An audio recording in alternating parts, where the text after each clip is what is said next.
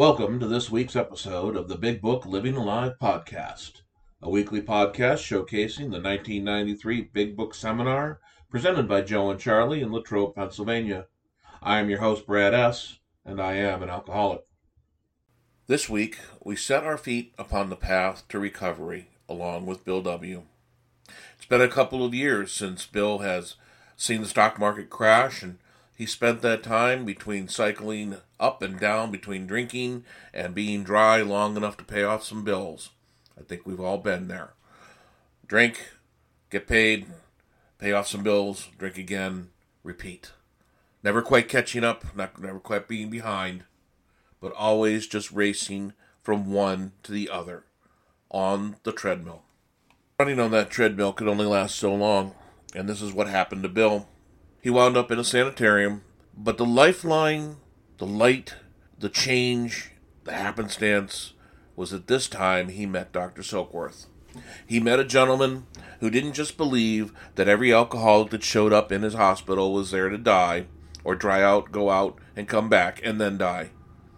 Dr. Silkworth had seen thousands of patients, and he had developed an ideology that there was a duality to alcoholism, there was an obsession of the mind, and a disease of the body, and willpower alone was not going to fix the problem. And Bill, like many of us, was just oozing with willpower. It's the one thing that he had. It had got him along in business, it had kept him sober occasionally, but willpower alone was not going to do it. Let's hear how Joe and Charlie discuss Bill meeting Dr. Silkworth. He said liquor ceased to be a luxury. It became a necessity. Now we're not drinking for fun. We're not drinking for excitement. We're now drinking because we absolutely have to. Bathtub gin, 2 bottles a day, and often 3 got to be routine. Sometimes a small deal would net a few $100s, and I would pay my bills at the bars and delicatessens. This went on endlessly, and I began to waken very early in the morning, shaking violently. A tumbler full of gin, followed by half a dozen bottles of beer, would be required if I were to eat any breakfast. Nevertheless, I still thought I could control the situation, and there were periods of sobriety which renewed my wife's hope. Remember last night, Dr. Silkworth said we really cannot differentiate the true from the false. To us, what we're doing is absolutely normal. We can all see Bill's life going to hell in a handbasket already. Bill can't see that. He feels that he can still control the situation. Gradually, things got worse. The house was taken over by the mortgage holder. My mother-in-law died. My wife and father-in-law became ill. Then I got a promising business opportunity. Stocks were at the low point of 1932, and I had somehow formed a group to buy. I was to share generously in the profits. Then I went on a prodigious bender, and that chance vanished.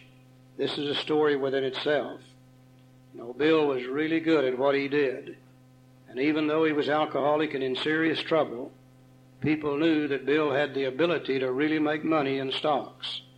So even though they were not sure about him, they put together another deal, Bill heading it up, and Bill's going to make a lot of money for them and for himself also. And they said, Bill, we're going to financially back you on one condition, that you don't drink. And Bill said, you don't need to worry about me drinking. I'm not about to take a drink. Now, he worked on this thing for a matter of months. And just before it was to be successfully completed, one night they're all sitting in a hotel room. Somebody passes around a bottle of Applejack. It goes by Bill, and he said, no, thank you, I'm not drinking. Next time it made the rounds, the guy next to him said, Bill, this Applejack is called Jersey Lightning, finest Applejack in the world. And Bill's mind said, I've never tasted any Jersey Lightning. And with no more thought than that, he took a drink, triggered the allergy, couldn't stop, and blew the whole deal. Now, the importance in that little story lies within the next statement. He said, I woke up. This had to be stopped. I saw I could not take so much as one drink. I was through forever. For the first time, Bill could really differentiate the true from the false. For the first time, he could see what alcohol was really doing to him. And just like all the rest of us, he swore off, trotted out his willpower, and said, I'll never take another drink as long as I live. Bill had a tremendous amount of willpower. self-made man. Everything he'd ever done, he had done on his own. And he assumed, now that I want to quit drinking, all I got to do is use my willpower, and everything would be all right. Before then, I had written lots of sweet promises. But my wife happily observed that this time I meant business, and so I did. You know, Bill didn't know yet about the physical allergy and the mental obsession, so he used the only tool he had available to him when he decided to stop drinking, and that was his willpower. So Bill, we know, had lots and lots of willpower, and he used it here. But shortly afterward, I came home drunk. There had been no fight. Where had been my high resolve? I simply didn't know. It hadn't even come to mind. Someone had pushed a drink my way, and I'd taken it. Was I crazy? I began to wonder for such an appalling lack of perspective, seeing being near just that. Bill began to question his sanity. If his willpower is not working, and you know he tried it, he began to question his sanity. Am I crazy? Is that the problem? Am I going crazy? How many of us have done the same thing? And it says, renewing my resolve. He pulled out his real willpower again. I tried again. Some time passed and confidence began to be replaced by cocksureness. I could laugh at the gin mills. Now I had what it takes. One day I walked into a cafe and to telephone. In no time I was beating on the bar asking myself how it happened. As the whiskey rose to my head, I told myself I would manage better next time, and I might as well get good and drunk then, and I did. The remorse and horror and hopelessness of the next morning are unforgettable. The courage to do battle was not there. My brain raced uncontrollably, and there was a terrible sense of impending calamity. I hardly dared cross the street lest I collapse and be run down by an early morning truck, for it was scarcely daylight. An all-night place supplied me with a dozen glasses of ale. My writhing nerves were stilled at last. A morning paper told me the market had gone to hell again, well, so had I. The market would recover, but I wouldn't. That was a hard thought. Should I kill myself now? No, not now. Then a mental fog settled down. Gin would fix that. So 2 bottles in oblivion. Bill isn't drinking for oblivion now. We can see how he started out drinking for pleasure, and then he started to drink because of the effects of some of the trouble he was getting into, and now he was drinking for the sickest effect of all, total oblivion, because his mind was racing uncontrollably. And certainly I can identify with that. In the last 3 or 4 or 5 years of my drinking, my mind raced uncontrollably. And the only way for me to stop that was to take a drink and reach for oblivion, to get out of it. And I can identify with Bill, and that's where he is now at this time. He said the mind and body are marvelous mechanisms, for mine endured this agony 2 more years. Sometimes I stole from my wife's slender purse when the morning terror and madness were on me. Again I swayed dizzily before an open window of the medicine cabinet where there was poison, cursing myself for a weakling. There were flights from city to country and back as my wife and I sought escape. Then came the night when the physical and mental torture was so hellish, I feared I would burst through my window sash and all. Somehow I managed to drag my mattress to a lower floor, lest I suddenly leap. A doctor came with a heavy sedative. Next day found me drinking both gin and sedative, and this combination soon landed me on the rocks. People feared for my sanity, so did I.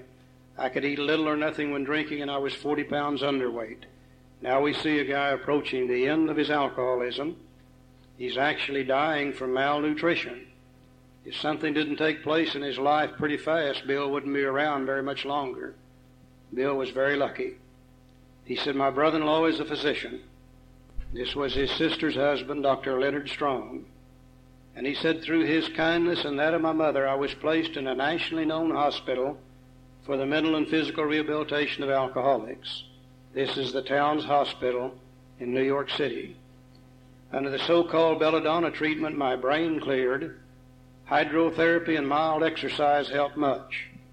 Belladonna treatment was a drug that they used in those days, a member of the nightshade family, and they would give them this drug and it would fool the body into thinking it had alcohol in it.